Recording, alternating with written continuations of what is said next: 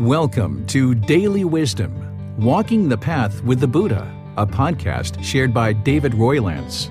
This podcast is dedicated to guiding you to completely eliminate the discontent mind and the suffering it causes by attaining enlightenment. Learn and practice the teachings of Gautama Buddha that will guide you to fully attain a peaceful, calm, serene, and content mind with joy. To support this podcast, visit patreon.com/support Buddha or visit buddhadailywisdom.com, where you will discover a full range of courses, retreats, and online learning resources to assist you on the path to enlightenment. Now, here's our teacher to share more.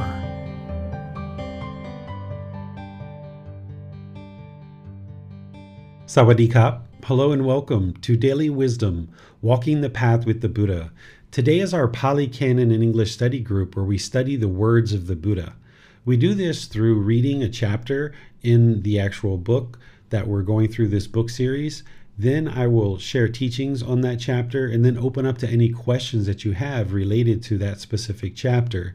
Each class we will typically cover 10 chapters, and today is the last 11 chapters of this book. We actually are covering 11 chapters rather than the normal 10.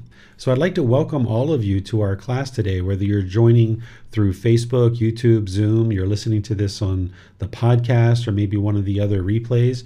Welcome to all of you. If you've never been in this program before, that's completely fine because, as I mentioned, we'll be reading the chapters ahead of time as part of this program. We'll actually be reading, and then you'll be able to ask any questions related to what we've read, what I've taught, and so forth. But those of you guys that have been in the program for a period of time, or if you're joining us for the first time and you would like to join us in the future, what you can do is either download these books or download and purchase them, or actually purchase them on Amazon.com or your country's equivalent, and you'll be able to read the chapters ahead of class. That way, when you come to class, you'll be able to come with perhaps questions that you're looking for clarity on. So we'll go ahead and get started today. Normally, we do meditation first, and then we ease into the actual teaching part. But since we're covering, an extra chapter that we normally wouldn't cover, and these chapters, some of them are a little bit longer, I thought we would skip the meditation today and just go right into actually learning, and that'll provide us enough time to be able to read the chapters, to teach whatever teachings related to that chapter, and then open up to any questions that you guys might have. So what I do is I just turn the class over to all of you, specifically our moderators.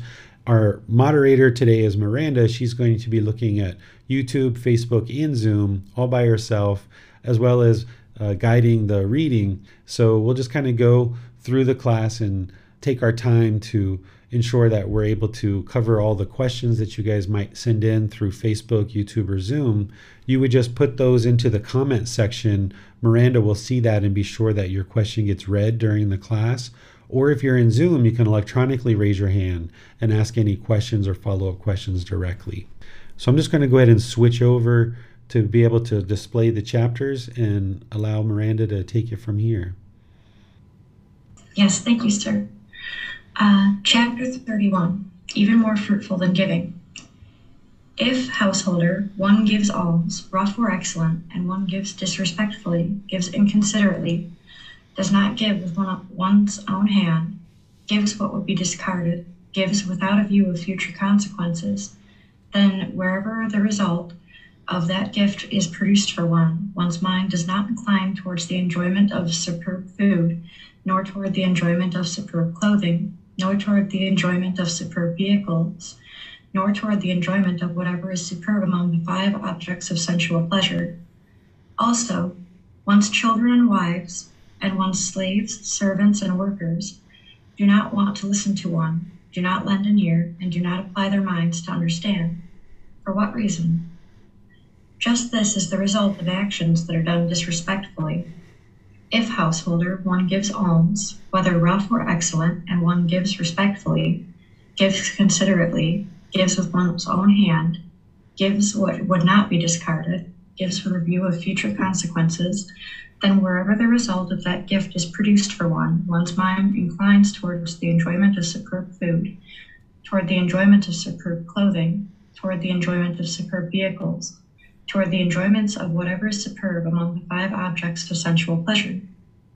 Also, one's children and wives, and one's slaves, servants, and workers want to listen to one, lend an ear, and apply their minds to understand. For what reason? Just this is the result of actions that are done respectfully. In the past, householder, there was a Brahmin named Valama.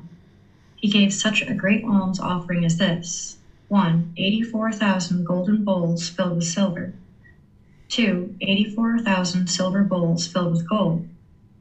3. 84,000 bronze bowls filled with bullion. 4. 84,000 elephants with golden ornaments, golden banners, covered with nets of gold thread.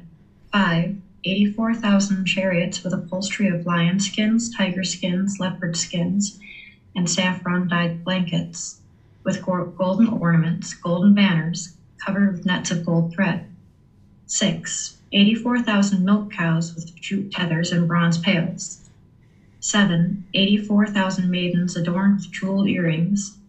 8. 84,000 couches spread with rugs, blankets, and covers, with excellent coverings of antelope hide, with canopies and red bolsters at both ends. 9. 84,000 coaties of cloth made of fine linen, fine silk, fine wool, and fine cotton. How much more of food and drink, snacks, meals, refreshments, and beverages? It seemed to be flowing like rivers. You might think, householder, he was someone else, the Brahma Valama, who on that occasion gave that great alms offering. But you should not look at it in such a way. I myself was the Brahmin Valama, who on that occasion gave that great alms offering. Now, householder, at that alms offering there was no one worthy of offerings, no one who purified the offering.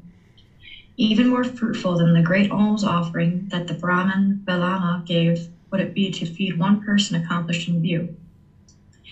Even more fruitful than the great alms offering that the Brahmin Valama gave, and feeding 100 persons accomplished in view, would it be to feed the once returner. Even more fruitful than the great alms offering that the Brahmin Valama gave, and feeding 100 once returners, would it be to feed one non-returner. Even more fruitful than the great alms offering that the Brahmin Valama gave, and feeding 100 non-returners, would it be to feed one arhat. Even more fruitful than the great alms offering that the Brahmin Valama gave, and feeding 100 arhats, would it be to feed one Pachakabuddha. Even more fruitful than the great alms offering of that Brahmin Valama gave, and feeding 100 Pachakabuddhas, would it be to feed the Tathagata, the Arhat, the perfectly enlightened one. Would it be to feed the community of monks headed by the Buddha? Would it be to build a dwelling dedicated to the community of the 4 quarters? Would it be for one with a mind of confidence to go for refuge to the Buddha, the teachings, and the community? Would it be for one with a mind of confidence to undertake the fine training precepts, to abstain from the destruction of life, to abstain from taking what is not given, to abstain from sexual misconduct, to abstain from false speech, to abstain from liquor, wine, and intoxicants, substances that cause heedlessness, the basis for heedlessness?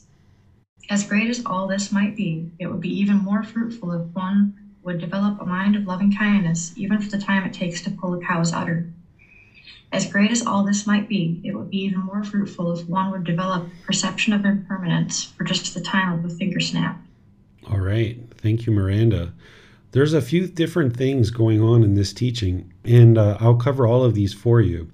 Here, of course, the Buddha is talking about generosity and practicing generosity. And as I've taught in the group learning program, the practice of generosity is to train the mind to eliminate craving, desire, attachment, and specifically to eliminate selfishness. Because in the unenlightened state, we tend to hold on to things, pursuing our own selfish desires, and we're only interested in doing something if there's some benefit for us.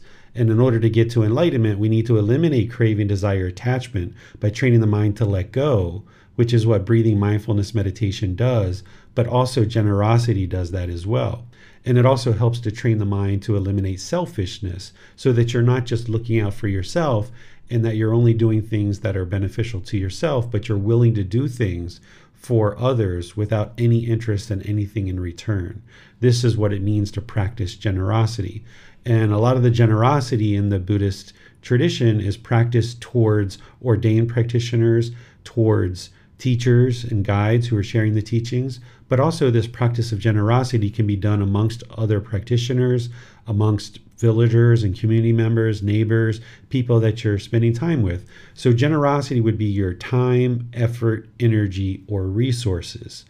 So here the Buddha is talking about someone who kind of doesn't really give with thoughtfulness. In this first paragraph, he talks about someone who's kind of disrespectful, who doesn't really give in practice by giving with their own hand, and has these other pollutions in the way that they're actually practicing generosity. And he's saying, if somebody practices generosity in this way, then they're going to experience where their children, their wives, their employees essentially aren't going to want to listen to this person, not lend an ear, and they don't apply their minds to understand this person because this person is inconsiderate. This person is giving gifts in an inconsiderate way. And it's not just that they're giving gifts in an inconsiderate way, but in other parts of their life, they're also inconsiderate. So they would be treating their children, their life partners, their wives, their employees in ways that are inconsiderate. And therefore, the natural law of Kamma is that because this person is being inconsiderate, then people aren't going to be interested in being involved with this person and creating benefit for them. So that's what he's saying in the first part of this. The second part is just the opposite. He's talking about somebody who gives considerately, someone who does put thought behind their gifts and what they're offering in terms of generosity. And because of that, once again, not only are they thoughtful in the way that they provide gifts, but they're also thoughtful in their relationships. So the Buddha is saying here that children, wives, and employees essentially are willing to listen to this person, lend an ear, and apply their minds, not because of the gift that they're giving. There's not a connection like that, but it's more about the mindset of the individual, that if they're giving and practicing generosity in thoughtful ways, then they're going to be thoughtful in their relationships as well. Then the Buddha goes on to talk about this enormous offering that this Brahmin made, and this just enormous offering during that time frame. Even today, this would be an enormous offering.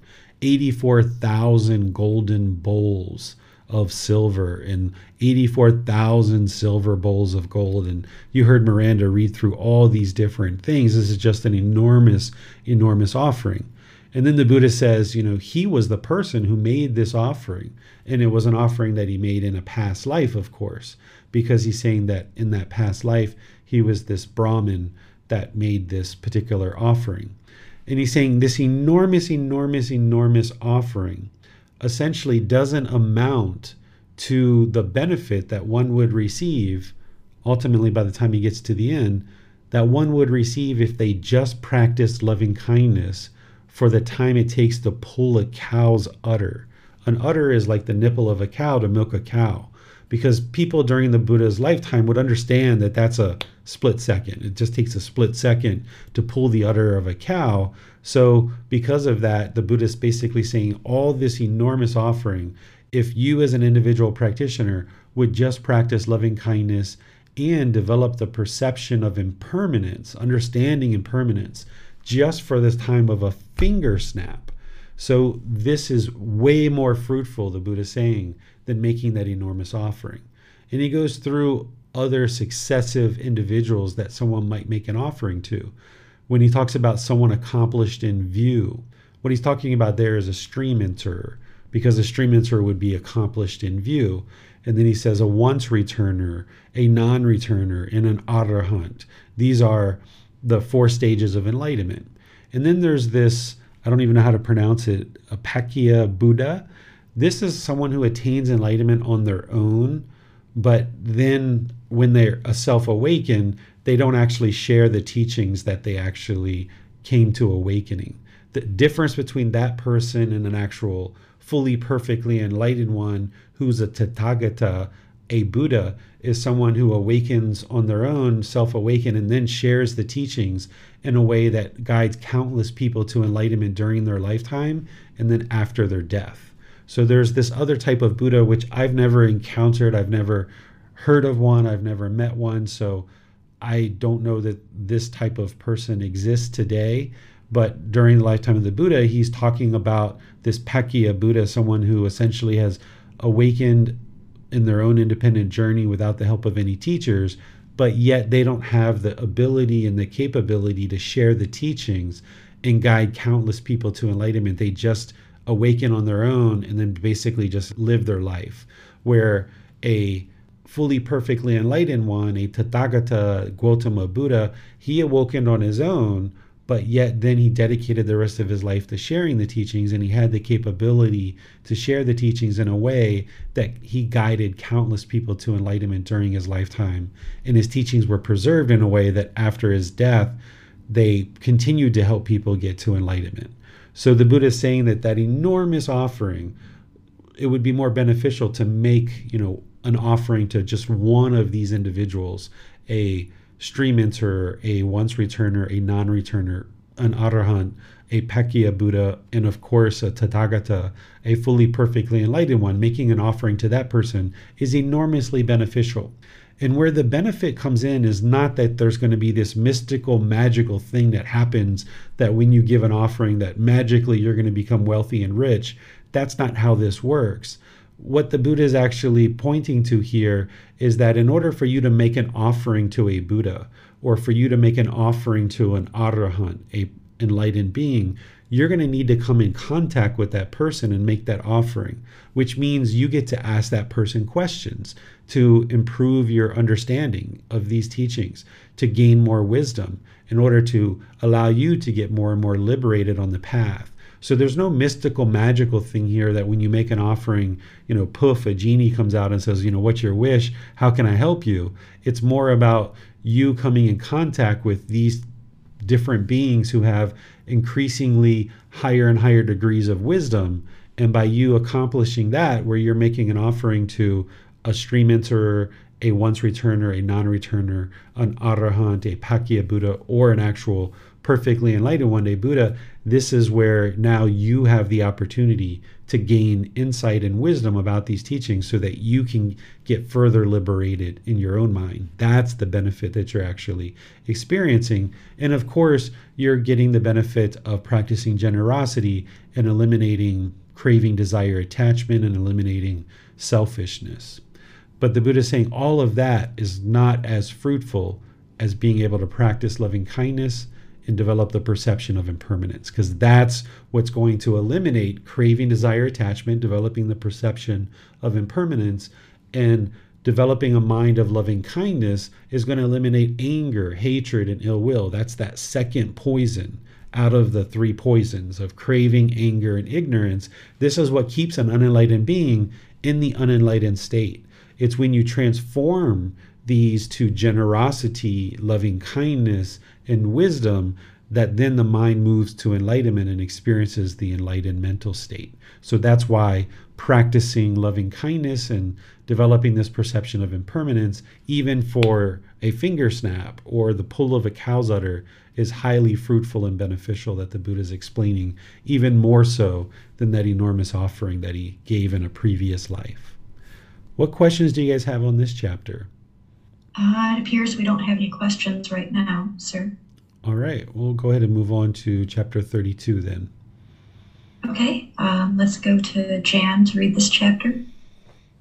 Thank you, Miranda. A great gift. Monks, hear, a noble disciple, having abandoned the destruction of life, abstains from the destruction of life. By abstaining from the destruction of life, the noble disciple gives to an immeasurable number of beings freedom from fear, hostility, and harm. He himself, in turn, enjoys immeasurable freedom from fear, hostility, and harm. This is the first gift, a great gift, highest of long-standing, traditional, ancient, untainted, and never before tainted, which is not being tainted and which will not be tainted, not refused by wise ascetics and Brahmins. This is the stream of merit, stream of the wholesome, nutriment of peacefulness, heavenly, ripening peacefulness, conducive to heaven, that leads to what is aspired for, needed, and agreeable to one's welfare and peacefulness. The other 4 precepts, which are abstaining from taking what is not given, abstaining from sexual misconduct, abstaining from lying, and abstaining from consuming substances that cause heedlessness, are repeated with the Buddha's guidance. There are, monks, these 5 gifts, great gifts, highest of long-standing, traditional, ancient, untainted, and never before tainted, which are not being tainted and will not be tainted, not refused by wise ascetics and Brahmins. All right. Thank you, Jan. So here the Buddha is once again talking about giving and generosity and gifts, but he kind of turns this around a bit. Rather than talking about giving our time, effort, energy, and resources, he's talking about giving this gift of elimination of fear and hostility and harm. And the way that we give that gift to other beings is through our own practice. By us choosing to practice the 5 precepts, which is what this one is guiding us on, is ensuring that we're looking at those and practicing those well, that we give this gift to other beings of freedom from fear, hostility, and harm by not destroying life or taking life. And that is going to be very beneficial to those beings. It's also going to be very beneficial to our life as well. So that's why the Buddha says that it essentially is the nutriment of peacefulness. What that means is that's essentially like a building block, or that's what feeds peacefulness, is by practicing this particular precept. And he talks about all the other precepts in a similar way. Stealing, sexual misconduct, lying, and abstaining from substances that cause heedlessness, that by us practicing these, we give other beings this freedom from fear, from hostility, and harm. Because when we steal, we're actually harming other beings. When we have sexual misconduct, we're harming other beings. When we're lying, we're harming other beings. When we have substances that cause heedlessness, we're oftentimes harming other beings. When the mind is heedless, then we do things that are not very wholesome. So by us practicing these 5 precepts and developing our moral conduct, cleaning up our own decisions about our moral conduct related to the 5 precepts, then we give this really wonderful gift to other beings. And I think this is a very nice way to help you see how, yes, this practice is all about you and developing your own mind and developing your practice of these teachings. But by you doing that, not only is it helping you, it's helping those close to you, and it's helping all of humanity. This is something that I oftentimes share with students. So think about that as you're working on cleaning up your own practice, that this practice and this development of your life practice, it isn't about going out and changing other people and fixing other people. It's about fixing your own mind and your own decisions. And by you doing that, that's going to really help a whole lot of other beings as well as yourself. So what questions do you guys have on this? Jan has her hand raised, so let's go to her. Thank you, Miranda. Thank you, Teacher David. I'd like to get some guidance in thinking about lying. So I want to share something that happened to me in the past. When my mother was dying, my sister came to the hospital. I was taking care of my mother at the hospital, before that at the hospital. And my mother told me that she didn't want my sister to take care of her. So my mother confided in me that she did not want my sister there caring for her. And so I was in this difficult position of explaining to my sister that she shouldn't stay in the hospital. She could visit my mother, but shouldn't stay in the hospital. And I didn't tell her, I didn't feel that it was beneficial to my sister or anyone to tell her that our mother doesn't want you there. But I felt like I was telling my sister an untruth at the same time, and it's been troubling me ever since. I don't know if I'm being clear. So I felt like I was not telling the truth to my sister, but I chose not to do that because I thought it would be more harmful for her to hear the truth. And I don't know if I did the right thing. If I was ever in that situation again, I wouldn't know what to do. So I don't know if you could offer some guidance about that. Sure. Every situation's different, and you have to kind of evaluate what's going on at the time and make the best decision for the situation. But as long as you didn't say an overt lie, like if she said, why is it that I can't be at the hospital? And you said, oh, because the doctor doesn't want you here, right? That would be an overt lie. That would be what a lie is. But if you just left that information out and just said, sister, I would like for you to not be here. It's probably best that you stay at home, or however you handled that, then you weren't actually lying. You were just choosing to address the situation through language that would be wholesome and helpful and beneficial. The Buddha talks in other parts of his teachings about not only the 5 factors of well-spoken speech, which is speaking at the right time, what we say is true, we speak gentle, we speak beneficial, and with a mind of loving kindness, but he also talks about speech that is agreeable and disagreeable to others. This is a teaching that you haven't probably seen yet, Jan, because it's in, I think it's volume 3. And if you would like to see it, I'll look it up for you, and you can get it after class. Just send me a message. But he deepens his understanding, or he deepens his teaching about the right speech, that it's not only these 5 factors of well-spoken speech, but it's knowing essentially what kind of speech and what kind of information is going to be disagreeable to someone else. And he says in these situations, he doesn't speak it, or he knows the right time to speak it. So that would probably be really helpful for you to see that level of detail about speech, because as long as you weren't telling an overt lie, then you were just addressing the situation through language that would be agreeable and acceptable to this other being, because you have compassion for this other being, and you have compassion for your mom. You weren't interested in a conflict at her end of life. Then it sounds like everything was just fine. But I think it would probably help you to explore this other teaching. If you'd like to send me a little message, I'll look it up and be sure you get access to it. Yeah, thank you. I'll do that after class. That is helpful. What I said to my sister is, you've had a long trip, you're tired, why don't you go home and rest and come back in the morning, and we can spend the day with our mom. So, but my sister is still mad at me about this. My sister feels that I didn't let her spend time with our mother. And I feel uncomfortable about it. Did your mom die in the meantime and she wasn't able to spend time with? No. This happened about a week before she died. And did your sister ultimately get to spend some time with your mother before death? She did. Okay, so it all worked out regardless. So this is just your sister holding on to her own craving and clinging, because she ultimately got to spend time with your mom prior to death. So you weren't standing in the way. You know that. You spoke what you spoke. You can't control whether another person gets angry about things that happen in their life because they're causing their own anger.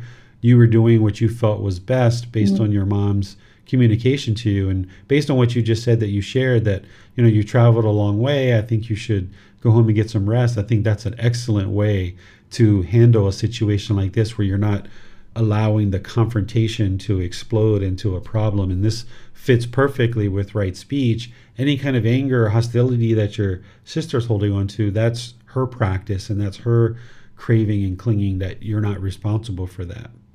Thank you. That's very helpful. Yeah, there's no harm in saying to somebody, you drove a long way. I think you should go home and get some rest. Because she always had the option to say, no, I would like to go see mom. And then at that point, you'd be like, okay, well, there you go. You can't stop another adult human being from going in to see their mom in the hospital. So she had that option to say that. So what you said was a statement of loving kindness and compassion, and however she took that is up to her, and the way that she's choosing to hold on to that in her own mind. So I don't see any issues with that whatsoever. It doesn't seem we have any other questions right now, sir. All right, so we'll go on to the next chapter, 33. To be reborn graceful, rich, and influential. Malika, some woman is not prone to anger or often intense frustration. Even if she is criticized a lot, she does not lose her temper and become irritated, hostile, and stubborn. She does not display anger, hatred, and bitterness. And she gives things to ascetics and Brahmins, food and drink, clothing and vehicles, garlands, scents, and ointments, bedding, dwellings, and lighting. And she is without jealousy, one who does not have jealousy, resent, or feel bitter about the gain honor, respect, admiration, appreciation, and gratitude given to others. When she passes away from that state, if she comes back to this world, wherever she is reborn, she is beautiful, attractive, and graceful, possessing supreme beauty of complexion, rich, with great wealth and property, and influential. All right, the Buddha here is essentially giving us qualities of practice that are very helpful for our practice. He ultimately talks about somebody who's being reborn in a better place and the benefits of having practiced in this life, what it's going to create in the next life. Remember to never look at the Buddha's teachings in isolation, because the goal isn't to be reborn. The goal is to attain enlightenment and escape the whole cycle of rebirth. But of course, if somebody doesn't get to that goal and they fall short, then the next question is, well, what happens? Well, of course, we're reborn. And then when we're reborn, we are reborn into a certain realm or certain situation based on decisions we made in this life. So the Buddha here is talking about someone who isn't prone to anger, isn't often intensely frustrated. Even when someone is criticized, she doesn't lose her temper and become irritated, hostile, and stubborn. She doesn't display anger, hatred, and bitterness. These are all things that you can look at and be like, okay, that's what I would like to work on. Of course, you're not necessarily interested in doing this out of a desire to be reborn in a heavenly realm or a better condition in a next human birth. You're interested in getting to liberation. But the same teachings that lead to liberation, falling short of that, leads to an improved rebirth if we are reborn in a future life. So the way that I suggest that you look at teachings like this is not that you're necessarily aspiring for a particular rebirth to be beautiful, attractive, graceful, possessing supreme beauty of complexion, rich, and of great wealth and property and influential. That's not what you're necessarily aspiring for, or shouldn't be. It should be that you're looking to attain enlightenment. And how do you do that? Well, the Buddha gives that throughout his entire path. And in this particular discourse, he's talking about the certain mental qualities, but then he's also talking about certain gifts, that by giving gifts, that this actually improves our ability to have a better rebirth, but also it leads to enlightenment in this life.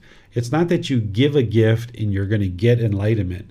It's that by practicing generosity, you work on eliminating craving, desire, attachment. And that's what ultimately leads to the diminishing of discontentedness and the attainment of enlightenment, is the diminishing and elimination of craving, desire, attachment. There's also teachings here where the Buddha talks about somebody without jealousy. The antidote to jealousy is sympathetic joy. This is part of the Brahma Viharas that we talk about in the group learning program. If a mind has jealousy, then there's craving, desire, attachment there. That's what's producing it. Of course, the antidote is to eliminate the craving, desire, attachment, and then you arise this sympathetic joy where you have joy for others' success, even if you didn't contribute to it. So the Buddha is talking about that here, that if somebody else is having gain, honor, respect, admiration, appreciation, and gratitude to others, that you don't have jealousy or resentment or feel bitter about other people receiving this respect and admiration. That's really important. And as I mentioned, here the Buddha finishes out with talking about rebirth into the human realm and coming back to be beautiful, attractive, graceful, all these other qualities. That is what would happen if you needed to be reborn and you were practicing these qualities of mind that he shared, but that's not what you're interested in. You're not interested in, or shouldn't be interested in, rebirth. You should be interested in getting to Arahant, full liberation of mind, where there's no discontentedness whatsoever. And in order to accomplish that, it would require, among other things, the same exact qualities that the Buddha is talking about here. Not being prone to anger and frustration, so forth and so on, providing gifts to aesthetics and Brahmin, and then also not having jealousy when others are having admiration and respect. Questions on this chapter? There doesn't appear to be any questions at this time, sir. All right. So we'll go to chapter 34. Okay, let's go to Jan to read chapter 34. Thank you, Miranda. One who respectfully gives timely food. Monks, when a donor gives food, he gives the recipients four things. What for? He gives life, beauty, peacefulness, and strength. Having given life, he receives of life, whether heavenly or human. Having given beauty, he receives of beauty, whether heavenly or human. Having given peacefulness, he receives of peacefulness, whether heavenly or human. Having given strength, he receives of strength, whether heavenly or human. Monks, when a donor gives food, he gives the recipients these four things. One who respectfully gives timely food to those mentally disciplined ones who eat what others give, provides them with four things: life, beauty, peacefulness, and strength. The man who gives life and beauty, who gives peacefulness and strength, will obtain long life and fame wherever he is reborn. All right. Thank you, Jan. So here the Buddha is talking about this natural law of karma. That's what he's always talking about, essentially, when you see his teachings. It's always this cause and effect, or this action and result, the results of our decisions. And here, once again, he's talking about generosity and giving food, providing this, of course, to ordained practitioners, ascetics, Brahmin, people who are sharing these teachings into the world, explaining how through your offering of food, you're giving life, beauty, peacefulness, and strength. And that because of that, that's what you receive in either the heavenly realm or in this human realm as a result of you giving these gifts. And here it's interesting to note that the Buddha talks here, one who respectfully gives, right? It's not just, here you go, take some food. The Buddha's always qualifying the way that we give, is doing that respectfully. And he's also qualifying who we actually give to. That if you can imagine, during the lifetime of the Buddha, there were just thousands and thousands of ordained practitioners, as there are today. And he never taught to just give without thought. He always taught to use discernment or wise decision making. Because when we give to mentally disciplined ones, these are teachers and people who are sharing these teachings into the world where their mind is restrained, they have deep wisdom, they're practicing the teachings. By making offerings to these people, we ensure that their practice continues and they're able to bring the teachings into the world more and more. Whereas if we are giving gifts to people who are maybe sharing these teachings, either as an ordained practitioner or household practitioner, and they're into unwholesome things, then we're supporting that through our offering. So the Buddha always talked about providing offering to virtuous practitioners, or here he used mentally disciplined ones, because in order to have mental discipline, somebody would need to have developed wisdom, moral conduct, and mental discipline as part of the Eightfold Path. And by sharing your offering with people who have mental discipline and they're sharing these teachings, then that allows them to continue their practice. These teachings come into the world more and more practitioners can learn these teachings, and now that individual, those close to them, and all of humanity just gradually improves as one person's mind decide to practice, and they become more and more liberated as part of that. So what questions do you guys have on this chapter? Sir, this is about giving food, but when people give ordained practitioners other gifts like robes, or I don't know the technical name for it, the fan that they use during their services when they're reciting Buddhist teachings, does that have different effects for the donor, or the same? Different. Here the Buddha is talking specifically about food, but when we give clothing, we're giving a different object, and there's something different that we're giving, so therefore there's a different result as part of it. And there's parts of the Buddhist teachings where you can see him talk about different gifts and what we're giving. And as you saw in the previous chapters, one of the best things we can give anybody is to practice the 5 precepts. But here, also giving food and other gifts, we're also giving certain things to an individual that allows them to continue their practice. Because anybody who's sharing these teachings into the world should just be living a basic life. They shouldn't be driving an expensive car, wearing expensive jewelry, wearing expensive clothes. In fact, I'm aware of a story during the lifetime of the Buddha that someone gave him a very rich and luxurious piece of fabric in order to make a robe during his lifetime. And he handed it off to one of the ordained practitioners and told him to go shred it into shreds and then sew it back together and make a robe out of it for somebody else, because he wasn't interested in wearing this luxurious fabric that was given to him, that he had them rip it up and sew it back together. Of course, he gracefully accepted the offering, and then later was when he asked this to be done. So there's various offerings and various benefits associated with those offerings, and the people who are receiving these offerings should be living a very basic life just based on the things that we need to sustain our life, which is food, water, clothing, shelter, and medical care.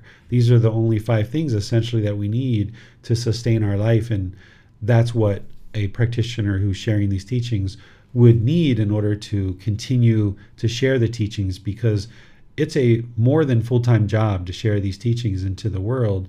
And people who have stepped away from any kind of aspirations for a career, they are more than willing to share these teachings into the world, but they still need to be supported in some way. So they give the teachings as part of their generosity, and then their students will support them with various offerings. And during the lifetime of the Buddha, it was mainly, food, water, clothing, shelter, and medical care. That's all that was really given. He wouldn't allow people to have money and wealth during his lifetime because they didn't really need it. Nowadays, we do offer to teachers and ordained practitioners a bit of money because it just makes it easier for them because of transportation, getting on buses or planes, or if they need to purchase some incidental things, they have a little bit of money to take care of those things. Where during the Buddha's lifetime, buses and planes and things like that didn't exist. They just went everywhere walking. So they just needed the basic supplies to sustain their life. Thank you, sir. It appears there are no more questions at this time. All right, we'll go on to chapter 35. The entire holy life is wholesome friendship, wholesome companionship, wholesome comradeship. And how, Ananda, does a monk who has a wholesome friend, a wholesome companion, a wholesome comrade, develop and cultivate the Noble Eightfold Path? Here, Ananda, a monk develops right view, which is based upon seclusion, freedom from strong feelings, and elimination, maturing and release. He develops right intention, right speech, right action, right livelihood, right effort, right mindfulness, right concentration, which is based upon seclusion, freedom from strong feelings, and elimination, maturing and release. It is in this way, Ananda, that a monk who has a wholesome friend, a wholesome companion, a wholesome comrade, develops and cultivates the Noble Eightfold Path. By the following method, too, Ananda, it may be understood how the entire holy life is wholesome friendship, wholesome companionship, wholesome comradeship, by relying upon me as a wholesome friend. Ananda, beings subject to birth are freed from birth. Beings subject to aging are freed from aging. Beings subject to illness are freed from illness. Beings subject to death are freed from death. Beings subject to sorrow, grief, pain, displeasure, and despair are freed from sorrow, grief, pain, displeasure, and despair. By this method, Ananda, it may be understood how the entire holy life is wholesome friendship, wholesome companionship, wholesome comradeship. All right. Thank you, Miranda. This is a really important teaching to understand, because as we go through life and we make decisions about who to involve in our life, having people that are into wholesome things is going to ensure that you're moving in the direction of wholesomeness. Whereas if we hold on to relationships of the past, that there's a lot of darkness, a lot of unwholesomeness, then it's going to drag us into that, because our mind's going to have a tendency to lean in that direction. And oftentimes what we need to do is we need to let go of relationships that we may have had in the past in order to move on. It doesn't mean that we're judging those people, we're looking down on those people, or anything like that, but it's all about wise decision making. And when we observe the relationships that we have, what the Buddha is explaining is that by having wholesome friends and wholesome associates, that this is going to help you to develop the Eightfold Path, because you'll be more readily able to develop these teachings and practice these teachings when you're around people who are into wholesomeness. Where if you're around people that are into unwholesomeness, then your mind's going to have a tendency to lean in that direction. So we can make wise choices about our new friends and people that we choose to interact with now, but there's maybe certain people in your life that you've been friends with that are into unwholesome things, and the relationship is really struggling, and it might just make sense to let that go and move on. Again, not out of judgment, not that you're looking down on this person or you think that you're better than them, but choosing for your own loving kindness for this being who you are, choosing with compassion, concern for your own misfortune, or also this loving kindness of this genuine interest in seeing yourself be well. You can also have those same qualities for anybody that you choose to move on from. You can choose that I'm going to move on from this relationship, but still maintain loving kindness and compassion for this person, but not necessarily maintain the relationship, and just know that it's best to move on. And the Buddha is saying that this is essentially the whole holy life, because no matter how much work that you're doing on the Four Noble Truths, the Eightfold Path, the 5 Precepts, and all these other teachings, if we surround ourselves with a bunch of unwholesomeness, it's going to be hard for you to ascend beyond that. If you remember the lotus flower that I talk about in the group learning program as a symbol of enlightenment, the lotus flower has its roots deep down into the murkiness of a pond. And then as it develops its roots and its stalk, it rises up through the murky water, and it gets really high above the water, and it blooms into this beautiful flower. Well, in order to do that and accomplish that, you have to rise above the murkiness and the dirtiness, the pollution of the world. The more you learn these teachings, the more you understand discontentedness, you're going to see that a vast majority of the world is really stuck and tightly stuck in discontentedness. And they're causing it themselves, and they just don't realize it because they don't have the wisdom to understand that. And as long as our mind is holding on to certain unwholesome relationships, then we can't rise above that murkiness of the pond and bloom like a lotus flower. What questions do you guys have on this chapter? Jan has her hand raised, so let's go to her. Thank you, Miranda. Thank you, Teacher David. Teacher David, would you suggest extending this to include the kinds of books that we read, the kinds of perhaps entertainment that we, programs we might watch, movies and so forth, environments beyond people? Would it be wise to watch, what we're exposing ourselves in these other ways too? Absolutely. That's really wise, because if we're exposing the mind to unwholesome media and input, which didn't exist during the lifetime of the Buddha, other than what he talked about as fairs and beautiful people singing, this was kind of like the most that they had during his lifetime. They didn't have the multimedia things that we have today, but he talked about kind of avoiding participating in the things that they had during his lifetime, which is related to the unwholesomeness that we can see in certain media and photos and images that can arise, things like sensual desire or ill will or other things like this in the mind. The more of that unwholesomeness that you're putting in, your mind's feeding off of that stuff. So if you adjust what you're putting into the mind in terms of music or television content, movies, books, things like this, and you look for wholesome things, then that's going to feed the mind and nourish the mind in ways that this unwholesomeness isn't going to do. So when you're doing all this work on this path and you're reading all these books about Buddhism and the words of the Buddha, you're attending classes, you're meditating, you're really nurturing the mind and feeding it all this healthy input through developing your practice along this path. And the more conscious you are about the decisions of media that you put in, the better. And by going through all this work that you're doing in order to get to enlightenment, you will probably naturally get to a point where if you have any unwholesome media that's coming in, that you'll probably purge that from your practice and choose to no longer do that, because on one side, you're putting in all this time, effort, energy, and resources to develop your practice and move towards wholesomeness.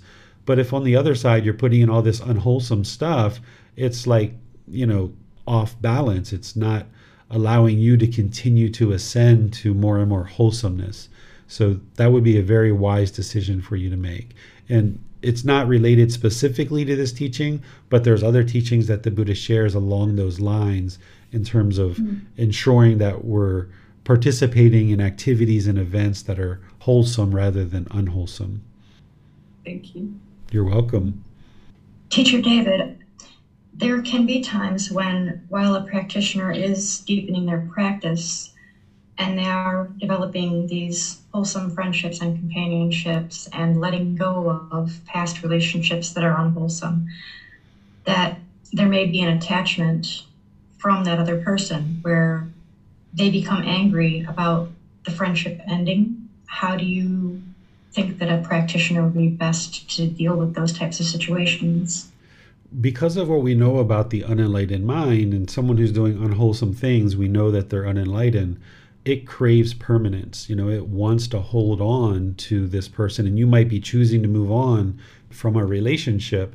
And the best way to ease that for the other being is to do that gradually without them even necessarily realizing what you're doing, is that you might have made the conscious choice to distance yourself from this person and move on from the relationship. And if you can do that gradually, where like say you're living with the person full time, maybe you've made the conscious choice that you're going to end this relationship, but you just haven't told this person. The best thing you can do is like start spending a day or two away, where you go maybe stay at a girlfriend's house, your parents' house, maybe go stay somewhere else for a couple of days, then come back with that person, then go away for a few days and come back, go away for a few days and come back. But even still with that and doing that gradually over time, allowing their mind to gradually release, even with that, somebody who's off the path and doesn't understand craving, desire, attachment, their mind can still be heavily attached and holding on. There's people that haven't seen each other for 5 years and the mind's still attached to that person from 5 or 10 years ago. But this is a way to kind of ease out of the relationship, is by introducing this impermanence and coming back and forth multiple times and kind of getting that person used to you not being around anymore.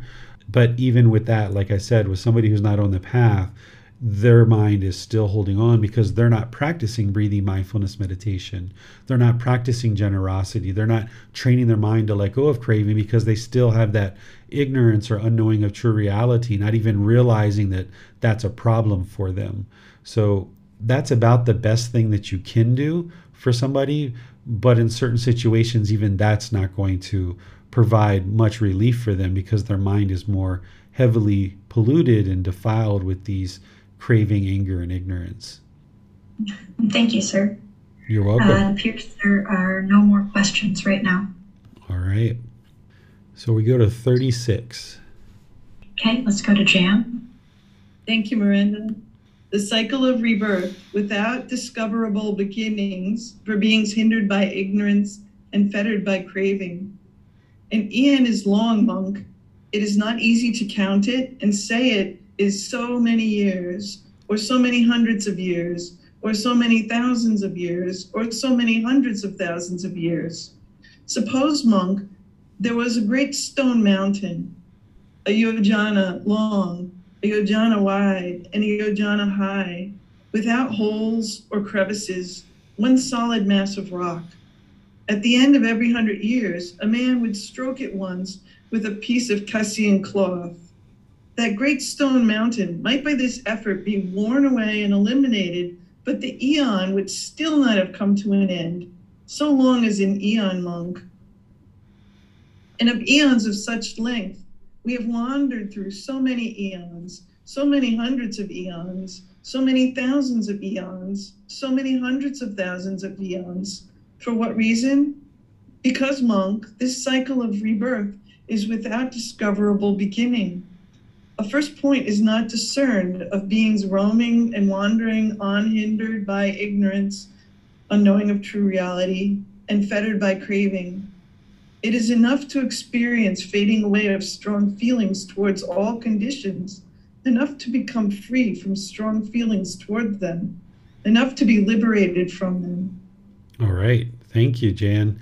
Here, the Buddha is talking about the cycle of rebirth and being able to discover when it started, because this is a common question that people oftentimes ask, like, when did the beginning of the world start?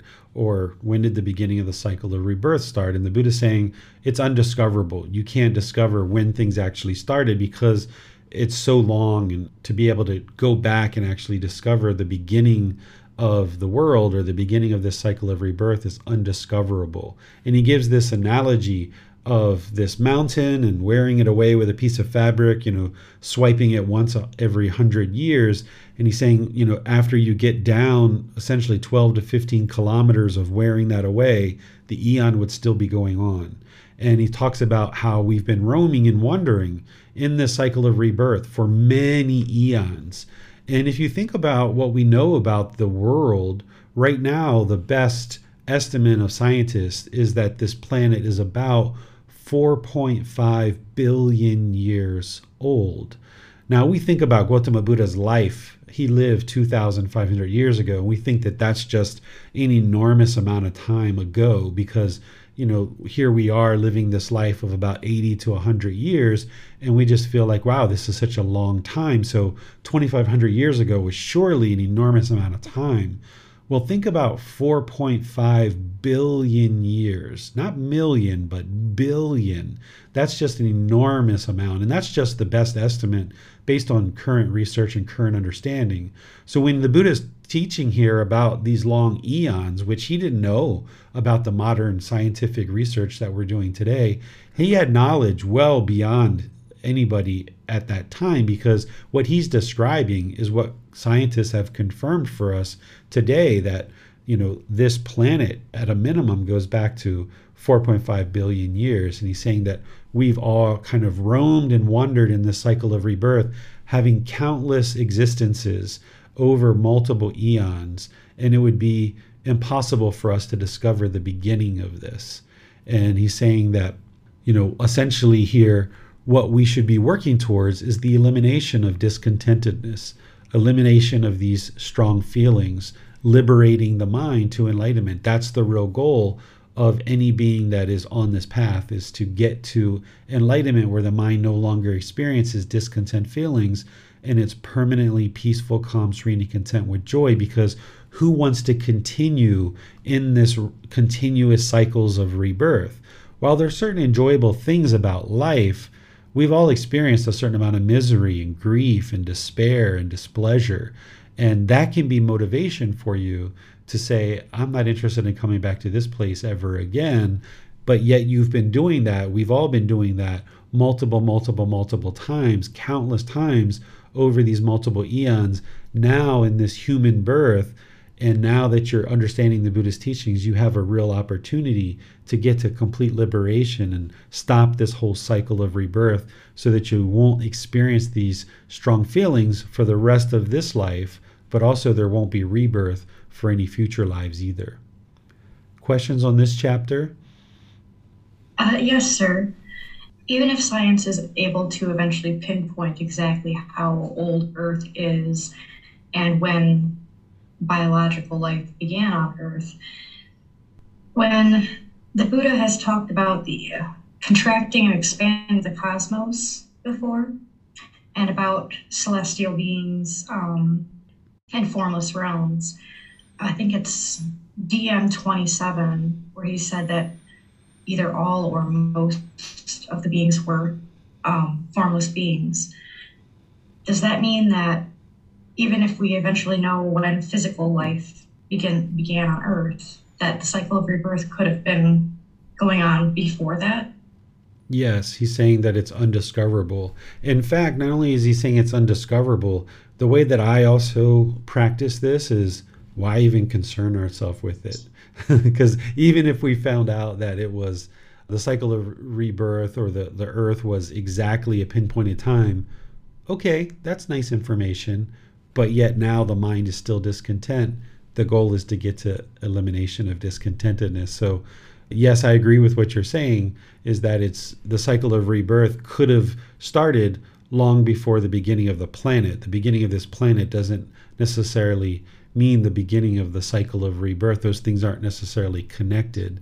But also you can take that a step further and say, even if we did find out the exact date of when any of these things occurred, it really doesn't lead to any type of ability for you to eliminate discontentedness and get further liberated. So when the Buddha says this, that the cycle of rebirth is undiscoverable, what this did for me was, all right, stop worrying about that stuff. Stop even thinking about that stuff, because oftentimes we put a lot of effort and energy behind trying to understand the past or thinking about the future, that the mind isn't in the present moment working on eliminating discontentedness now.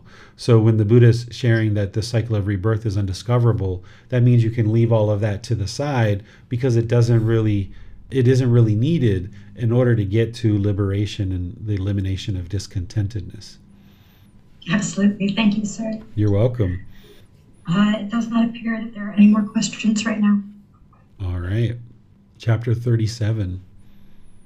The stream of shed tears in this cycle of rebirth is more than the water in the 4 great oceans. Good, monks. It is good that you understand the teachings taught by me in such a way. The stream of tears that you have shed as you roamed and wandered through this long course, weeping and wailing because of being united with the disagreeable and separated from the agreeable, this alone is more than the water in the 4 great oceans. For a long time, monks, you have experienced the death of a mother. As you have experienced this, weeping and wailing because of being united with the disagreeable and separated from the agreeable, the stream of tears that you have shed is more than the water in the 4 great oceans. For a long time, monks, you have experienced the death of a father, the death of a brother, the death of a sister, the death of a son, the death of a daughter, the loss of relatives, the loss of wealth, loss through illness. As you have experienced this, weeping and wailing because of being united with the disagreeable and separated from the agreeable, the stream of tears that you have shed is more than the water in the 4 great oceans. For what reason? Because, monks, this cycle of rebirth is without discoverable beginning. A first point is not discerned of beings roaming and wandering on, hindered by ignorance, unknowing true reality, and fettered by craving. It is enough to experience fading away of strong feelings towards all conditions, enough to become free from strong feelings towards them, enough to be liberated from them. All right, thank you. So what I do when I've read these chapters is I read it and then I take it in and I close the eyes and I envision the amount of water that's on this earth. If you've ever seen a globe, or if you've ever been on the water in a boat and you've seen the amount of water that's on the earth, the Buddha is using this to help us understand the voluminous tears that we've shed in all of our previous existences. And this is essentially sharing with you that you've just had countless existences prior to this one. And this is because we've been roaming and wandering through this cycle of rebirth, hindered by ignorance and fettered by craving. It's ignorance, or the unknowing of true reality, that is the primary problem that keeps the mind trapped in the unenlightened state. And it's that acquiring of wisdom and the independent verification of the teachings of the Buddha that allows you to acquire that wisdom, that helps you to antidote or transform that ignorance to wisdom. And now one of the first things that you learn about in terms of gaining wisdom in the path to enlightenment is that it's craving, desire, attachment that's causing the mind to be discontent. So that's why he says, hindered by ignorance and fettered by craving. That the fetter is this ball and chain that's keeping you trapped in this cycle of rebirth. It's a pollution or a taint of mind. And that's one of the first things that we learn, and that's what's causing the mind to be shaken up and discontent. So the Buddha's here sharing that we've had so many relatives in our life that we've lost, and that we've lost this wealth, and we've had illness and all these other things, that we've cried so many tears that it's more volume than all the water and all the seas, essentially. And rather than just read through this and be like, that's an interesting story, I suggest that you just sit with it and close your eyes and just imagine the massive amount of water and that you've cried that many tears as part of all these different existences. And that helps you to see and understand these countless existences that we've had in the past. Questions on this chapter? There doesn't appear to be any questions at this time, sir. All right. We'll move on to chapter 38. Okay, let's go to Chan for chapter 38. Thank you, Miranda. Having experienced the same thing in this long course, monks, this cycle of rebirth is without discoverable beginning. A first point is not discerned of beings roaming and wandering, unhindered by ignorance, unknowing of true reality, and fettered by craving. Whenever you see anyone in misfortune, in misery, you can conclude, we too have experienced the same thing in this long course. Whenever you see anyone happy and fortunate, you can conclude, we too have experienced the same thing in this long course. It is not easy, monks, to find a being who in this long course has not previously been your mother, your father, your brother, your sister, your son, your daughter. For what reason? Because, monks, this cycle of rebirth is without discoverable beginning. A first point is not discerned of beings roaming and wandering on, hindered by ignorance, unknowing of true reality, and fettered by craving. It is enough to experience fading away of strong feelings towards all conditions, enough to become free from strong feelings towards them, enough to be liberated from them. All right. Thank you, Jan. So here, there's a couple of things to talk about, even though it's a fairly short excerpt from the discourse. Of course, the Buddha is talking about that the cycle of rebirth doesn't have a discoverable beginning, but then he talks about how any beings that we observe that's having misfortune or misery, we can understand that we experience those same things at some point in either this life or previous lives. And this can help you to develop your loving kindness and compassion for other beings. This loving kindness is a genuine interest in seeing others be well. Compassion is a concern for the misfortune of others. So when you see people that are having misfortune, rather than judge them or measure or compare, look down on them with conceit and arrogance, instead have concern for their misfortune because that individual was once you.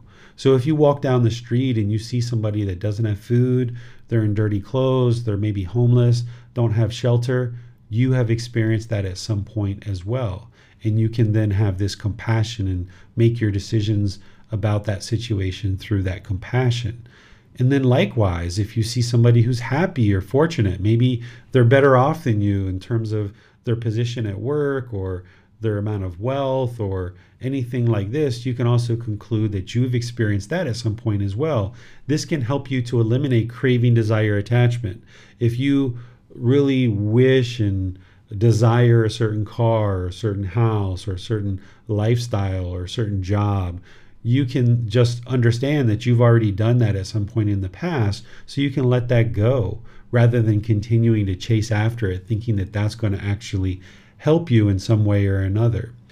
The next part here, the Buddha is talking about beings that we see and we observe in this life. We can conclude that they have previously been our mother, father, brother, sister, son, or daughter. This is really helpful to also develop loving kindness and compassion here. That if you treat other people as if they are one of your relatives, and I don't know necessarily what your relationship is with these various relatives, but if you think about the most wholesome relationship you could have with any of your relatives, and think about that you would like to have that same level of wholesomeness with other people around you. So when you go out to a restaurant and you have a waiter or waitress, a food server helping you, think of them as your mother, father, brother, sister, son, or daughter. Or you have a taxi driver, or you are in a mall shopping and there's somebody that bumps into you and drops their bags. Think of this person as a relative. And then your intention, speech, and actions and the way you choose to practice these teachings can be from a position of everybody in this world is a relative of mine. And it's interesting that here where I live in Chiang Mai, the language and the way that the local people practice is we practice in such a way that we actually refer to each other as brothers, sisters, mothers, fathers, things like this. So when I go outside, I can go into a restaurant and I might be calling the food server my older brother or my younger sister or my mother or my grandmother or my grandfather. Depending on their age, I'm going to use the age appropriate term, and I'm going to talk with that person as if they are my mother or my father. And we do this with everybody that we interact with here in Chiang Mai. And even though it might be strange if you start calling people in your community your mother and father, because that's not how people tend to practice in your area, you can at least think that way when you're interacting with people, that these people are your relatives. And this will promote in your own mind a improved practice of right intention, right speech, and right action as you interact in the world. And then I'd like to share this here with you, even though it was in previous chapters. I would like to just break it down for you a little bit. The Buddha is explaining here, it is enough to experience fading away of strong feelings towards all conditions. What he's explaining here is conditioned objects, impermanent objects. He's saying essentially that we need to liberate ourselves from clinging and craving for these conditioned objects, because that's what's going to cause discontentedness. So a conditioned object is something that arises, that changes, and fades away. And what happens in the unenlightened mind, because it lacks wisdom, is it doesn't understand the universal truth of impermanence. So it tries to hold on and grasp and cling to all of these conditioned objects around us. And when the mind's holding on to these things, then it experiences discontentedness as a result. And what the Buddha is explaining here is to eliminate that, eliminate the clinging and holding on to these conditioned objects. And he's saying that's essentially what is going to lead to your liberation, is by eliminating craving, desire, attachment, this clinging, this grasping, these expectations, these wants of holding on to things permanently. Questions on this chapter? Doesn't look like we have any questions right now, sir. All right. Move to chapter 36. In the agreeable and pleasurable world, this craving arises and establishes itself. The eye in the world is agreeable and pleasurable. The ear, the nose, the tongue, the body, the mind in the world is agreeable and pleasurable. And there is this craving arises and establishes. The eye in the world is agreeable and pleasurable. The ear, the nose, the tongue, the body, the mind in the world is agreeable and pleasurable. And there, this craving comes to be abandoned. There, its elimination comes about. Forms, sounds, odors, flavors, physical objects, mental objects, eye consciousness, ear consciousness, nose consciousness, tongue consciousness, body consciousness, mind consciousness, eye contact, ear contact, nose contact, tongue contact, body contact, mind contact, feeling born of eye contact, ear contact, nose contact, tongue contact, body contact, mind contact, the perception of forms, of sounds, of odors, of flavors, of physical objects, of mental objects, volition, choices, and decisions, in regard to forms, sounds, odors, flavors, physical objects, mental objects, thinking of forms, sounds, flavors, odors, physical objects, mental objects, pondering on forms, sounds, odors, flavors, physical objects, and mental objects, the craving for forms, sounds, odors, flavors, physical objects, mental objects, for each of the above. In the world is agreeable and pleasurable, and there this craving arises and establishes itself. In the world is agreeable and pleasurable, and there this craving comes to be abandoned. There its elimination comes about. All right. Thank you, Miranda. Here, this was chapter 39, and the Buddha is starting to discuss the six sense bases, which is actually the next book that we're going to be moving into, volume 9. And these six sense bases are the eyes, the ears, the nose, the tongue, the body, and the mind. These are the 5 normal sense bases that we think about, that you might have learned in school. But then there's this 6th one, which is the mind. And this is where the body and the mind are going to essentially have this, well, the mind has this central desire, but it's coming from the mind through these sense bases, which is part of the body. And when the mind has these agreeable forms, sounds, odors, flavors, physical objects, and mental objects, it's going to have craving. It's going to long for things from the mind through these sense bases. And what it's craving and what it's looking for to experience pleasant feelings is these 6 things here. So while the eyes, ears, nose, tongue, body, and mind are the 6 sense bases, these are what we call the internal sense bases. The external sense bases are forms, sounds, odors, flavors, physical objects, and mental objects. So the mind is doing this, that it's longing and yearning through these sense bases. When we talk about the Four Noble Truths in the group learning program, we just talk about craving, desire, attachment is what causes discontentedness, because that's what you get started with, is the Four Noble Truths. But the Buddha has this layering effect that he pulls back more and more layers to expose more and more of the path to enlightenment. And here, and also in the next book that we're going to be studying, he's pulling back this layer of sensual desire really deeply for you and starting to expose you to that craving, desire, attachment that he's talking about in the Four Noble Truths and that causes discontentedness. The deeper understanding is that what the mind is craving, desiring, attaching is it's craving and desiring, attaching these forms, sounds, odors, flavors, physical objects, and mental objects through these sense bases of the eyes, ears, nose, tongue, body, and mind. And the way that this happens is through awareness. When the mind has this contact through the sense bases with any of those external sense bases of forms, sounds, odors, flavors, physical objects, or mental objects, the mind then becomes aware of them. That's what this consciousness is. And that consciousness, awareness, is going to now continue to feed this craving, because the mind starts to make decisions, which the Buddha gets to down here. The mind starts making decisions to start longing and yearning for these things, because the mind starts gradually developing this craving, because it starts making these decisions. It has this thinking, this pondering, and now this craving, this mental longing and yearning starts to get developed in the mind.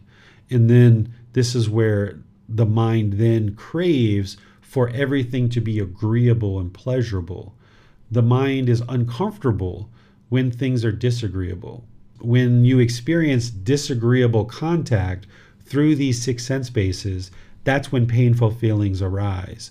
When you experience agreeable contact through these 6 sense bases, that's when pleasant feelings arise. So because the mind craves for permanent pleasure, it's going to constantly crave for agreeable contact through these 6 sense bases.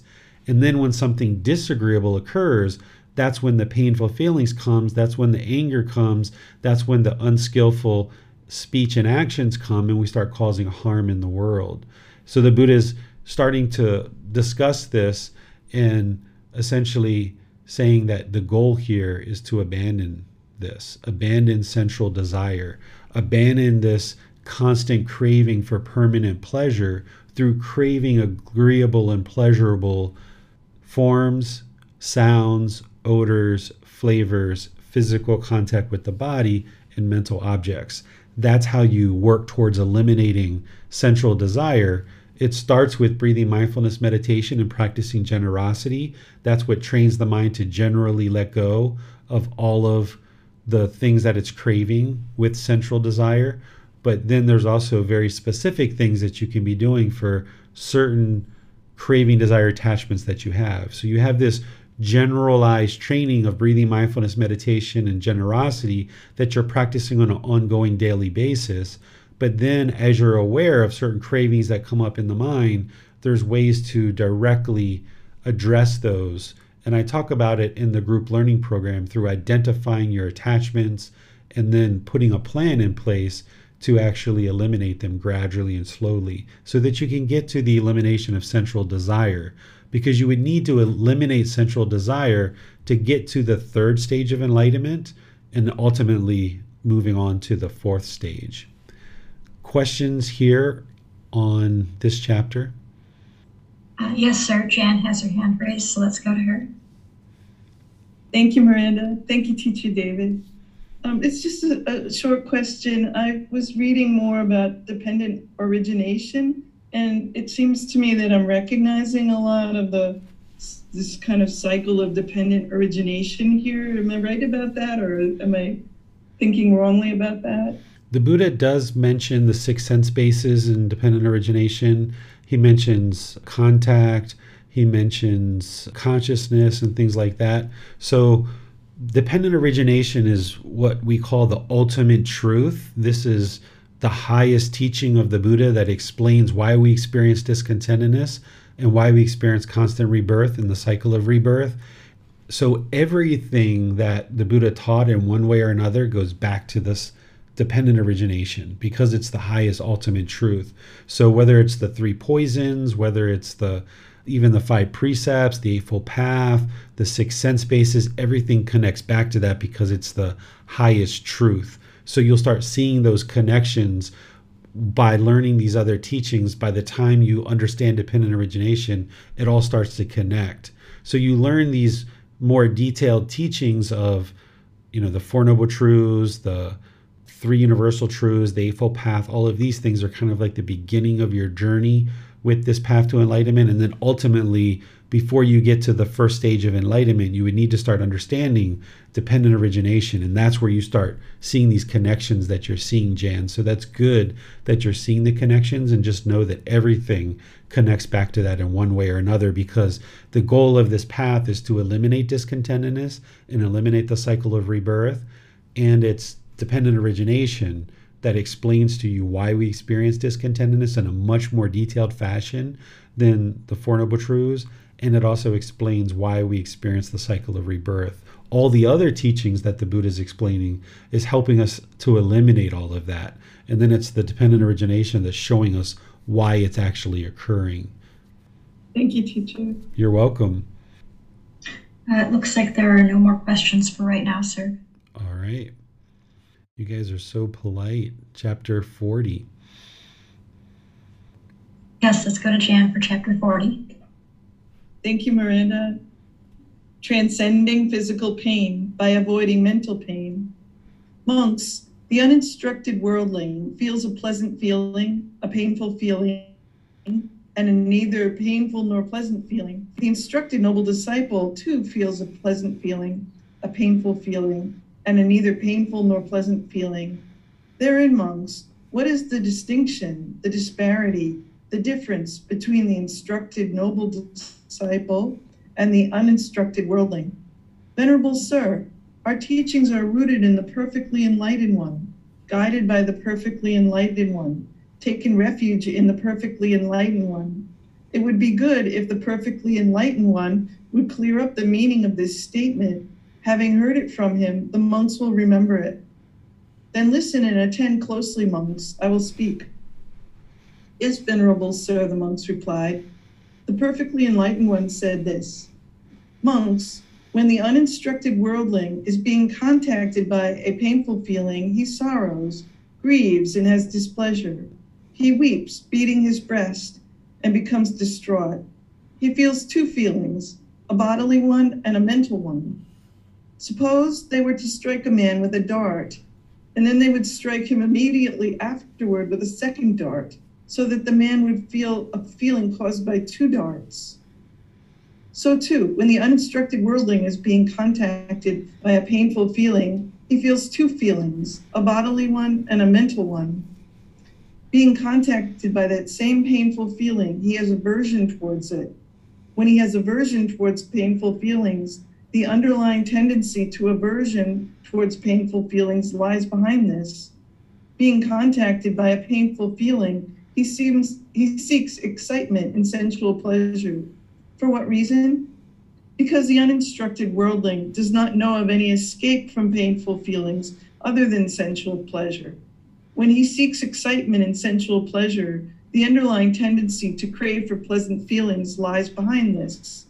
He does not understand, as it really is the origin and the passing away, the gratification, the danger, and the escape in the case of these feelings. When he does not understand these things, the underlying tendency to ignorance, unknowing of true reality, in regard to neither painful nor pleasant feelings lies behind this.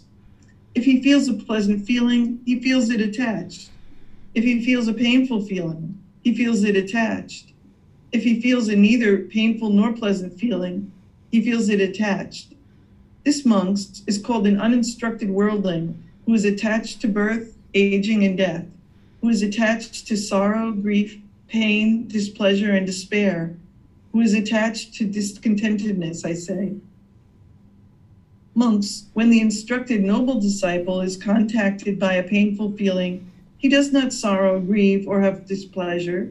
He does not weep, beating his breast and becoming distraught. He feels one feeling, a bodily one, not a mental one. Suppose they were to strike a man with a dart, but they would not strike him immediately afterward with a second dart, so that the man would feel a feeling caused by one dart only. So too, when the instructed noble disciple is contacted by a painful feeling, he feels one feeling, a bodily one, not a mental one. Being contacted by that same painful feeling, he has no aversion towards it. Since he has no aversion towards painful feelings, the underlying tendency to aversion towards painful feelings does not lie behind this. Being contacted by a painful feeling, he does not seek excitement and sensual pleasure. For what reason? Because the instructed noble disciple knows of an escape from painful feelings other than sensual pleasure. Since he does not seek excitement and sensual pleasure, the underlying tendency to crave for pleasant feelings does not lie behind this. He understands as it really is the cause and the passing away, the gratification, the danger, and the escape in the case of these feelings. Since he understands these things, the underlying tendency to ignorance, unknowing of true reality, in regard to neither painful nor pleasant feelings, does not lie behind this. If he feels a pleasant feeling, he feels it detached. If he feels a painful feeling, he feels it detached. If he feels neither a painful nor pleasant feeling, he feels it detached. This monk is called a noble disciple who is detached from birth, aging, and death, who is detached from sorrow, grief, pain, displeasure, and despair, who is detached from discontentedness, I say. This, monks, is the distinction, the disparity, the difference between the instructed noble disciple and the uninstructed worldling. The wise one, learned, does not feel the pleasant and painful mental feeling. This is the great difference between the wise one and the worldling. For the learned one, who has comprehended the teachings, who clearly sees this world and the next, desirable things do not provoke his mind. Towards the undesired, he has no aversion. For him, the attraction and repulsion no longer exist. Both have been extinguished, brought to an end. Having known the dust-free, sorrowless state, the transcender of existence rightly understands. All right. Thank you, Jan. This is a really in-depth chapter that really goes into detail about how to transcend physical pain by avoiding mental pain. But there's some other real takeaways in here that will actually help you get to enlightenment if you understand them. Of course, I've discussed pleasant feelings, painful feelings, and neither painful nor pleasant feelings at multiple times in the group learning program and in this program as well. So you should have an understanding of what those are. Those are conditioned feelings. That's the mind basing its inner feelings on some condition, and there's this pleasant feeling that arises, but that's temporary, like happiness, excitement, elation, thrill, euphoria. Then, because that's temporary, the mind often moves to painful feelings like anger, sadness, frustration, irritation, annoyance, guilt, shame, fear, stress, anxiety. And then there's these neither painful nor pleasant feelings like unsatisfactoriness or displeasure or shyness would be an example of one of those. So what the Buddha is explaining here is that the uninstructed worldling, which means somebody who's not learning his teaching, someone who's attached to the world and holding on to so many things about the world, they're going to experience these pleasant feelings, painful feelings, and feelings that are neither painful nor pleasant. The instructed noble disciple too feels a pleasant feeling, a painful feeling, and neither painful nor pleasant. So this is someone who's under training, but they're not yet enlightened. That's what a noble disciple is, someone who is deeply learning and deeply practicing. So that person's still going to experience this discontentedness that we call it. But they're going to experience it in different ways as it relates to physical pain. And the Buddha explains the reason why here. Essentially, the uninstructed worldling, all they understand is this person who isn't under training is that when they're experiencing pain and painful feelings, all they know as a way to escape that is to now grasp and crave these pleasant feelings. This is why if somebody's had an argument with their life partner, they will then crave having a beer or whiskey or gambling or maybe having sexual misconduct outside the relationship or any number of different things that the mind might crave. There can even be wholesome things that someone might do when you get into an argument. Because when you get into an argument and you're arguing, you will have those painful feelings. And then if you're uninstructed and you don't know what the Buddha is explaining here, you're going to observe that your mind then craves for something. And it can move in the direction of gardening, for example. And then you might want to have this urge to go garden or something like that. But it's still a problem. Even though there's no problem with gardening, the real problem is the craving, desire, attachment, that the mind's longing and yearning for these pleasant feelings.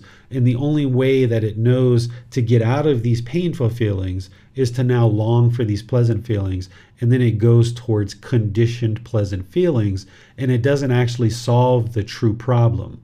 And the Buddha explains this as somebody who's getting hit with two darts. They get hit with the first dart of painful physical pain, and then there's this mental anguish, which is the second dart. But this not only happens with physical pain, it also happens with mental painful feelings. Like I mentioned, if you have an argument or if you're experiencing any kind of painful feelings, maybe if somebody dies that's close to you and you feel pain, this is where someone might turn to alcohol or some other type of thing as a way of chasing after the pleasant feelings, because the uninstructed worldling, someone who's not on the path to enlightenment and have the wisdom of the Buddha's teachings, doesn't understand that this is what the mind's doing. And this is where we can have a lot of destructive behaviors and destructive decisions. Now, what the Buddha is explaining that the instructed noble disciple does is that when that person, again, they're not enlightened, but when they experience painful feelings, they know that they're experiencing painful feelings because of craving, desire, attachment. Therefore, their mind doesn't grasp for the pleasant feelings. They don't chase after that because they know that that's the problem. Instead, they work on eliminating the craving, desire, attachment that's led to those painful feelings. And the Buddha is explaining this through physical pain, saying that where the uninstructed worldling has this physical pain that gets experienced by this first dart, then they experience this mental anguish because of the craving for pleasant feelings. It intensifies the pain because the mind is now craving pleasant feelings. So when you experience that physical pain as an uninstructed worldling, then the mind's grasping for these pleasant feelings, and there's this mental anguish that arises in the mind, intensifying the pain and having even more painful feelings. But the instructed noble disciple, someone who's learning really deeply, when they experience that physical pain or that any kind of painful feelings, they know what's happening is it's craving, desire, attachment. So they're not going to grasp for these pleasant feelings because that's part of the problem. So the Buddha is saying you're just experiencing the physical pain. You're not experiencing the mental anguish along with it. This is where I've talked in previous classes that an enlightened being or someone close to enlightenment is going to experience pain very differently than you did when you're off this path. Where when you're off this path and you experience physical pain, you might have this sorrow and grief and displeasure because the mind doesn't understand that this physical pain is impermanent. The person might even fear death, depending on what the physical pain is. But for someone who's deeply trained in these teachings and their mind is getting closer and closer to liberation, when they're experiencing physical pain, they know that it's impermanent. And they know that allowing the mind to grasp for these pleasant feelings doesn't actually solve the problem. It actually makes the problem worse. So that person is going to just observe the physical pain, know that it's there, but it's going to be very muted comparative to where that person would have experienced that same experience before they learned the teachings. So you have this different relationship with something like physical pain when your mind is more trained, and you'll see that the physical pain won't be as intense. You're always going to have physical pain even as an enlightened being, because that physical pain is there to tell you that something's wrong in the physical body and that you need to take corrective action to fix that. But an enlightened being isn't going to feel the level of intensity of physical pain that an uninstructed human being is going to experience, because that person doesn't understand craving, desire, attachment is the problem, and they're still grasping for pleasant feelings.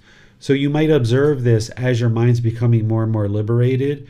If you stump your toe, or you hit your hand with a hammer, or something falls on your head or your body, where in the past you might have gotten really angry, really frustrated, you might have blown up with a lot of anger and rage, where now when those things happen, same exact thing can happen. You feel the physical pain and you've got to take corrective action, but you don't feel the mental pain, the mental anguish, because your mind isn't grasping for these pleasant feelings. So therefore, the mind can reside more peaceful, calm, serene, content with joy. But it's not 100% peaceful, calm, serene, content with joy, because in this particular description and discourse, this individual isn't enlightened that the Buddha's talking about. But as an enlightened being, even if you fall down and hurt yourself, you can be practicing such that the mind is peaceful, calm, serene, content with joy, no matter what type of physical pain that you experience. You're not joyful because of the physical pain. You're joyful despite it, because you understand and acknowledge that it's impermanent, and you don't allow it to shake up the mind. That's the part about physical pain. But where you can also use this teaching is that as you're making your way to enlightenment and you're still experiencing painful feelings, you're going to observe that your mind is going to want to grasp for these pleasant feelings. And you've got to cut that off and let that go. That as soon as you're experiencing the painful feelings, you might be sitting with pain, you might be having a breakup in a relationship, maybe your car got in an accident, maybe you got some bad news from a family member or something like this, and you feel this painful feelings arise. Well, you can hopefully cut it off and let it go as a bodily sensation. But if that doesn't happen and it comes into feelings in the mind, you might observe at some point when you're dealing with that discontentedness that the mind wants to long and yearn for pleasant feelings, because it wants to get rid of these painful feelings, and the way that it's choosing to do that is through grasping for something to arise pleasant feelings. But you're not interested in the mind doing that, because that's part of the problem. So where you see the mind grasping, having this craving, desire, attachment, longing, and yearning, trying to chase after pleasant feelings, cut that off. Sometimes you have to really sit with the painful feelings, understand them enough so that you can eliminate whatever craving, desire, attachment caused those painful feelings. That's what will eliminate the painful feelings. If you're experiencing painful feelings and you overlook that and you immediately long and crave for pleasant feelings, then you're kind of going two steps away and you're getting deeper into the problem. So rather than allow the mind to chase after something new to arise pleasant feelings, sit with the painful feelings, observe what's causing that, eliminate the craving, desire, attachments that caused it, and now your mind can move closer to liberation and closer to enlightenment, because you're eliminating the condition that caused those painful feelings to begin with. Craving pleasant feelings isn't going to permanently eliminate the discontentedness. It's not going to permanently eliminate the painful feelings. It's actually part of the problem. So understanding that, observing that, and then taking corrective action when you see the mind longing for the pleasant feelings is really going to help you to move the mind closer to enlightenment. What questions do you guys have on this chapter? It doesn't appear that there are any questions at this time, sir. All right. We'll move on to the last chapter for today, which is chapter 41. And this is the Eightfold Path. The Noble Eightfold Path, the way of practice leading to the elimination of discontentedness. And what, monks, is the noble truth of the way of practice leading to the elimination of discontentedness? It is just this Noble Eightfold Path, namely, right view, right intention, right speech, right action, right livelihood, right effort, right mindfulness, and right concentration. And what, monks, is right view? It is, monks, the wisdom of discontentedness, the wisdom of the cause of discontentedness, the wisdom of the elimination of discontentedness, and the wisdom of the way of practice leading to the elimination of discontentedness. This is called right view. And what, monks, is right intention? The intention of renunciation, the intention of non-ill will, the intention of harmlessness. This, monks, is called right intention. And what, monks, is right speech? Refraining from lying, refraining from slander, refraining from harsh speech, refraining from frivolous speech. This is called right speech. And what, monks, is right action? Refraining from taking life, refraining from taking what is not given, refraining from sexual misconduct. This is called right action. And what, monks, is right livelihood? Here, monks, the noble disciple, having given up wrong livelihood, keeps himself by right livelihood. And what, monks, is right effort? Here, monks, a monk rouses his will, makes an effort, stirs up energy, exerts his mind, and strives to prevent the arising of unarisen, evil, unwholesome mental states. He rouses his will, makes an effort, stirs up energy, exerts his mind, and strives to overcome evil, unwholesome mental states that have arisen. He rouses his will, makes an effort, stirs up energy, exerts his mind, and strives to produce unarisen, wholesome mental states. He rouses his will, makes an effort, stirs up energy, exerts his mind, and strives to maintain wholesome mental states that have arisen, not to let them fade away, to bring them to greater growth, to the full perfection of development. This is called right effort.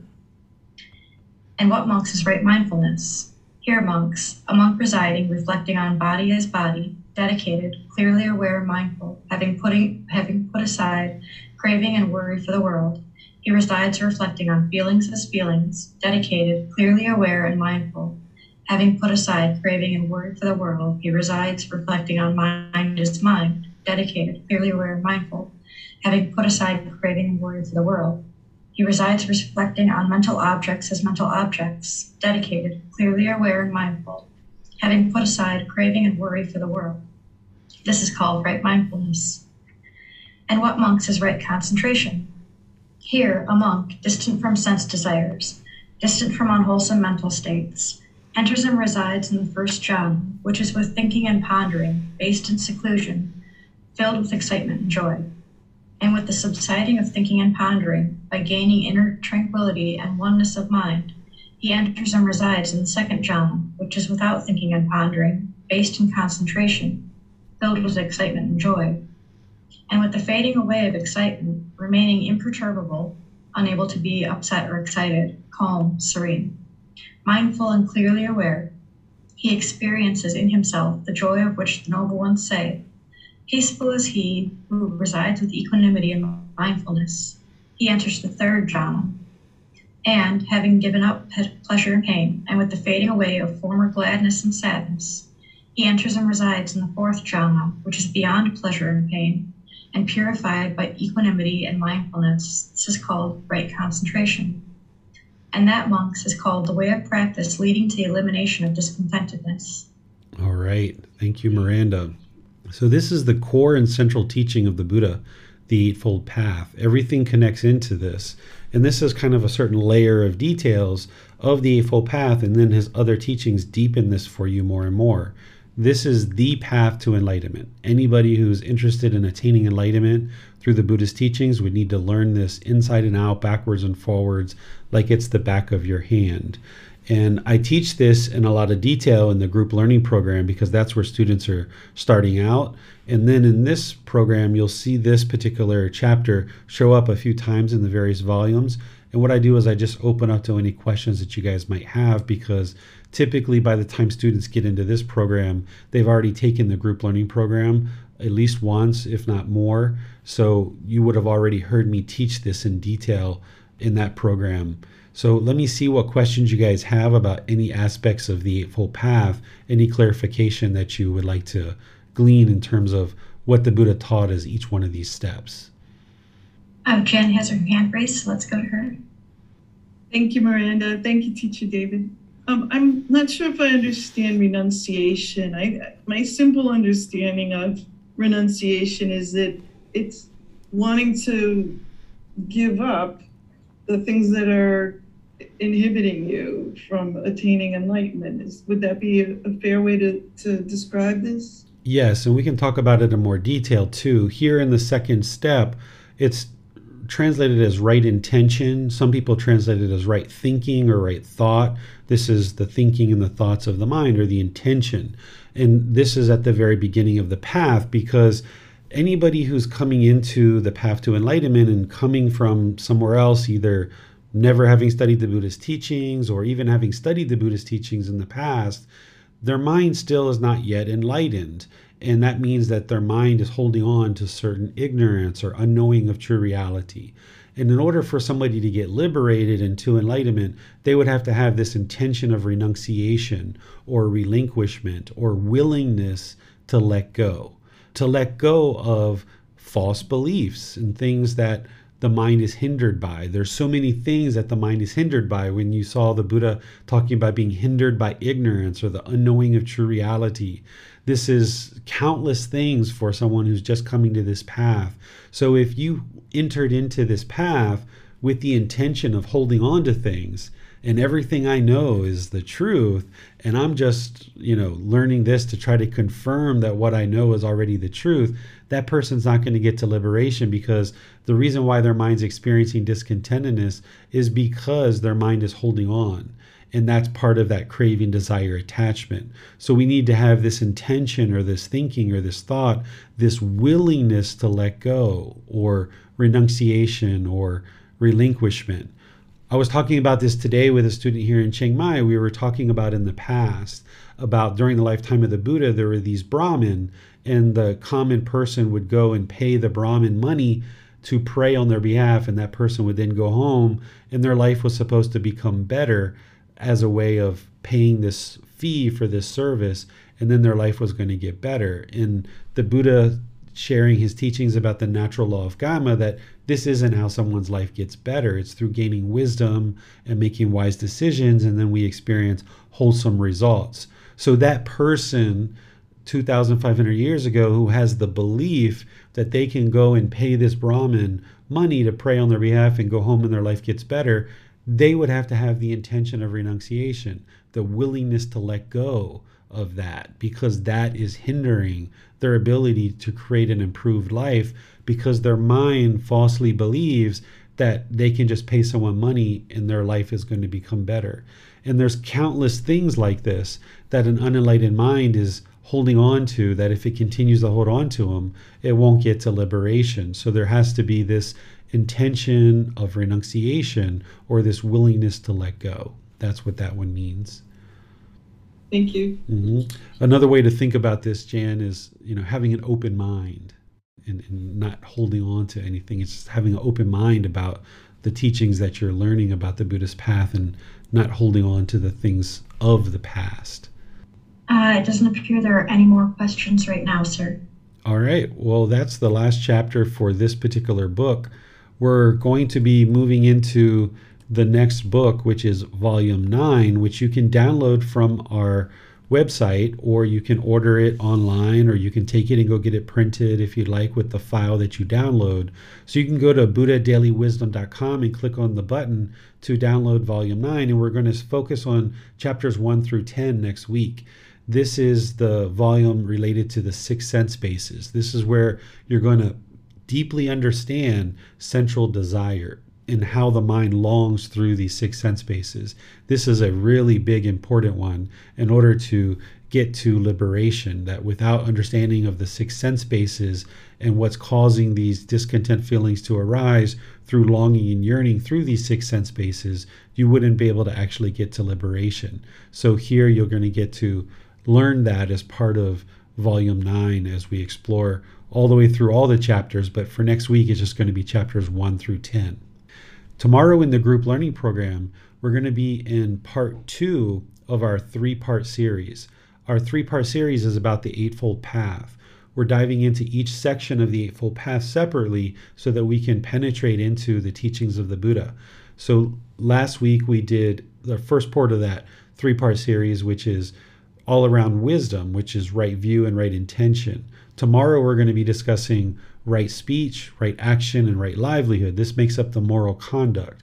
And then next Sunday, we're going to be in the mental discipline, which is right effort, right mindfulness, and right concentration. So that last chapter that we read today, I'm going through in detail on Sunday and teaching that piece by piece by piece, so you can learn that live through the class when we teach here in Zoom, or we live stream. It's the exact same time, just tomorrow on Sunday. Or you can watch it on the replay if you can't make the live class. You can watch it through Facebook, YouTube, or listen on our podcast.